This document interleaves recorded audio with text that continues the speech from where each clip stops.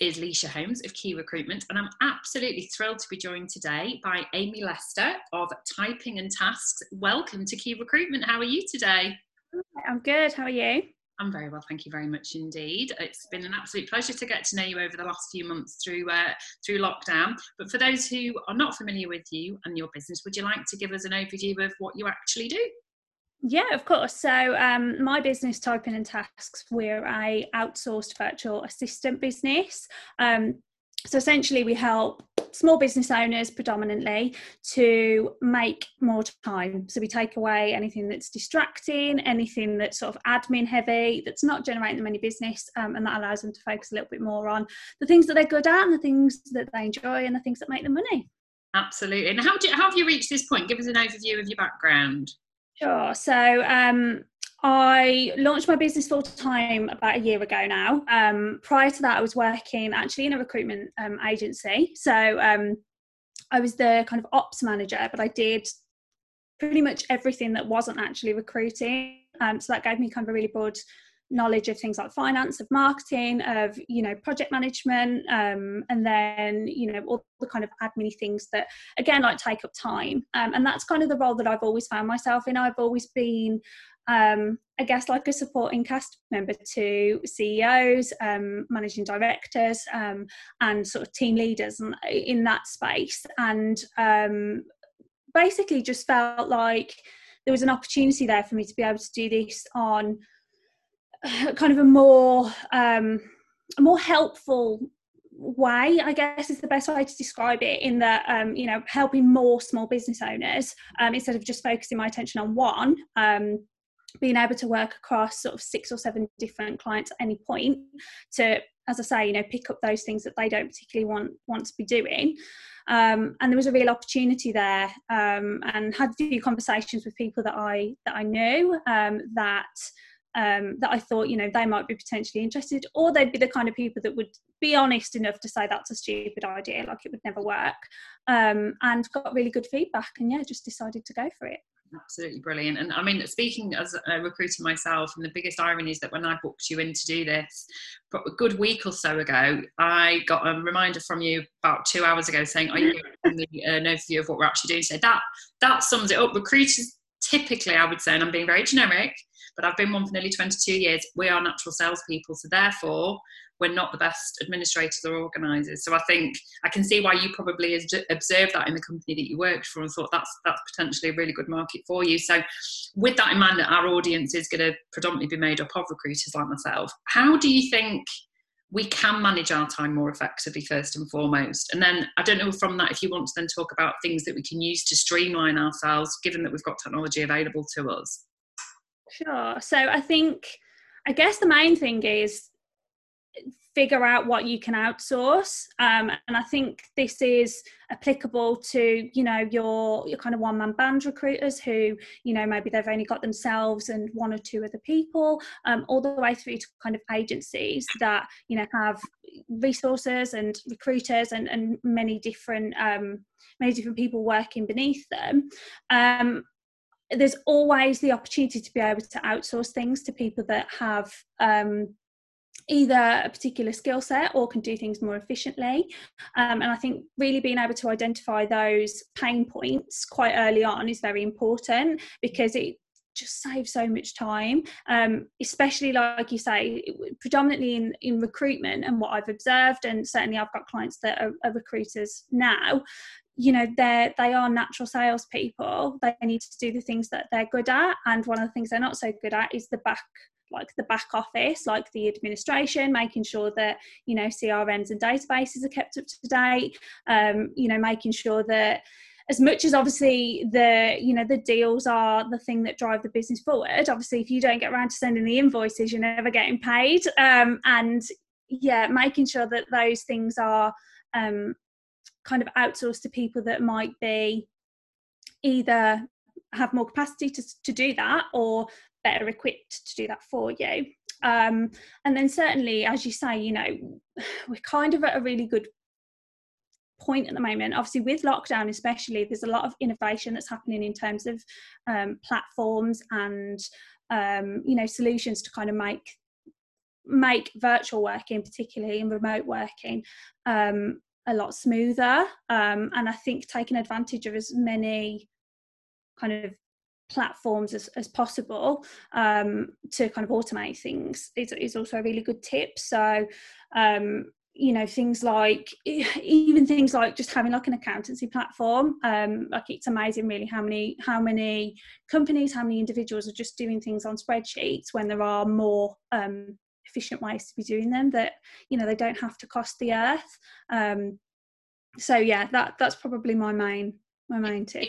It can often be regarded as a false economy, can't it, to outsource? You think, well, if I just carry on doing everything on my Excel spreadsheet, it's going to save me however much a month by paying a CRM system, or you know, thinking about some of the other elements, you know, sending out terms and conditions, you know, adding things to a CRM system, updating your website. If you were actually, as a business owner, to add up all those hours and then work out your hourly rate and then what potentially you would pay somebody like yourself, it is an absolute false economy. So I can see why you've got a huge opportunity. And I think you talk about what's happened since COVID, but, you know, we've seen a huge trend and a huge shift in people going alone, you know, and maybe they just want to stay as a, you know, there's nothing wrong with being a one woman or a one man band at all, because actually you've probably got a very high profit ratio on that. Yeah. So if that's potentially, you know, the growth market, these are the sorts of people that could really benefit from considering somebody like yourself in terms of actually what they then decide to outsource. Yeah, absolutely. And I think this market does favour that kind of remote support, and you know, especially when you're just starting out, your obviously your overheads are super important, and there's always obviously going to be a place for sort of full-time employee, but when you're kind of making those small kind of steps towards establishing a business, every penny counts, and you want to make sure that you're investing it wisely. So how does it work then? I mean, obviously I'm an independent business owner, but for our audience here sat there today thinking, God, you know, I'm looking around thinking I've got all this paper everywhere. Where do they start? I mean, if they've literally got everything on paper, how does that work from a GDPR perspective? What are the sort of processes that you would go through to ensure that you can then manage that for them? So it really depends on the individual client requirement. I think certainly from my perspective, the first thing that I always do with my clients is we have an initial discovery call, and we would talk through, you know, where the pain points are, as you say, you know, are things on paper, and obviously therefore not very compliant, you know, what's taking up all of their time, what are the things that are keeping them up at night, like what's the thing that's on that list that they've never got around to doing, that ultimately they know is important, and that's kind of my initial first my initial first talking point, really. And then from there we'll identify whether there is a real need to, you know, I'm quite happy and comfortable to actually say, you know, you need somebody in-house. Like, there are situations where they need a physical person, and I think a good VA will be able to identify the areas where they can add value versus the areas where actually you need somebody full-time, or even, you know, from a GDPR perspective, you know, there are people that are experts in that field, and likewise a good VA will always be able to say, like, this isn't necessarily my area of expertise, but I know somebody that is. And certainly the way that I have structured my business is that I have people, like, it's really important to me that I have people within my network that I would trust as referrals, to say, like, I'm not the best person that can help you with this, but I know this person that is. You're effectively sort of living by your own mantra, which is you're outsourcing and sort of doing the right thing. And actually, to hear that level of integrity is, you know, a huge big tick from me, because sometimes we can't always help people, and it's being brave enough to say, no, I can't deliver what you need, and they'll always remember that. So it's interesting to talk about how you've structured your business. So what's, you know, have you got a platform for growth yourself to have a network of virtual assistants? I mean, how are you going to position typing in tasks for the future? Yeah, that is essentially, you know, as I've only been operating the business full time for almost a year now, and I am already in a position where I have people that work with me. Like I say, you know, for example, I have I can write copy, but I wouldn't say that was necessarily my number one strength. So I have someone that if a client comes to me and they're looking for a copywriter, then I pass them on to the person within my team that does that. And I think that allows me to, first of all, dedicate my time to the things that I'm really good at. Like, obviously, as I said, I practice what I preach. So I'm going around saying, you need to outsource things to people that are better at them than you are. And I live by that mentality as well. And then it allows me to really kind of understand my clients at a deep level. So I'm very, in terms of how I work, I'm very proactive as well as reactive. So I'll always be able to identify areas where I can help them that maybe they haven't seen. And I think if I was in the kind of mentality that no, I've just got to say yes to everything, I've got to take everything on, that wouldn't allow me the freedom to do that. Yeah, I agree. I think that level of objectivity and impartiality is really crucial, of having an external person rather than just an employee as such. And that's very much the role we take with our clients as well. It's that level of deep dive and knowing that you've got a manageable portfolio of clients, you're saying yes to the right ones, and it's a level of trust, isn't it? It's a true partnership style. That really resonates so well. It really does. So what are the worst, we've not even prepared this question, but I'm just going to throw it in there. What are some of the worst habits you've seen recruiters have in terms of organisation? Like, who are the ones that do it really badly? Oh, it's really difficult. I mean, I think typically from both when I worked in an agency and also, my experience of with my clients, and I'm obviously not going to bash anyone, but again, it's that typical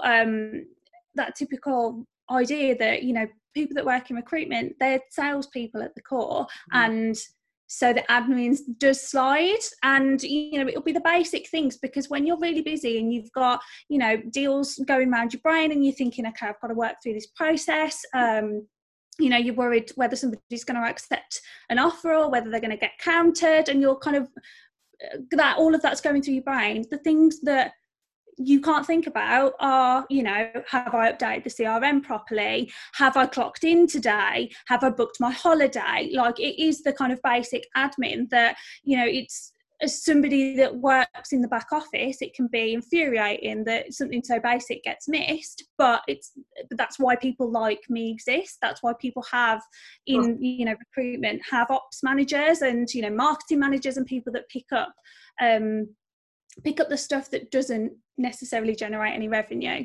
But it does, effectively, because it's all about streamlining and all working collaboratively and collegiately. So what would the top tips be for those watching and listening about sort of thinking about getting themselves in a much more organised way and potentially working with a virtual assistant like yourself? Sure. So I mean, the main thing for me is taking advantage of the tools that are available. So the big one that I get asked about a lot is things like diary management, and I think if you're in a position to outsource something like that, that's just a total weight off your mind. Like, having somebody that can they know your preferences, they know the kind of people that you want to speak to, they know how long to book a meeting for, they know what kind of break you need in between. So if you're in a position where you've got the the tangible revenue available to be able to outsource that, I would say that's like number one on the list, especially as a busy business owner. If they're not in a position to actually outsource that, there's some really good free tools, things like Calendly, which is phenomenal as a tool to be able to kind of manage your diary a little bit better. So take advantage of the things that are available. As I say, we're in a really kind of prosperous time in terms of the platforms and the tools that are available to us, and I think taking advantage of those is probably number one. Anything that can help you sort of manage your to-do list more effectively, I would say is a great tool as well. So there's plenty of free tools out there that you can use, so things like Evernote or Todoist, and likewise, just from my perspective, one of the things that's really helped me as a business owner is doing a lot of sort of professional development and a lot of reading around productivity and being time management and being more efficient. Eat the frog, so do the thing that you don't want to do first, like get that big chunky task that you've been putting off the list first of all, and kind of structure your day in a more manageable way. I love that. Eat the frog. That might be the name of this post, I think. absolute pleasure to actually virtually meet you at long last. Yeah. Oh, it's been really delightful, and well done to both of our dogs for not barking throughout the whole video. Yes, very proud of them. I'm so proud of them too. Thank you so much for joining us today, Amy. It's been an absolute delight. Thank you. No problem. Thanks.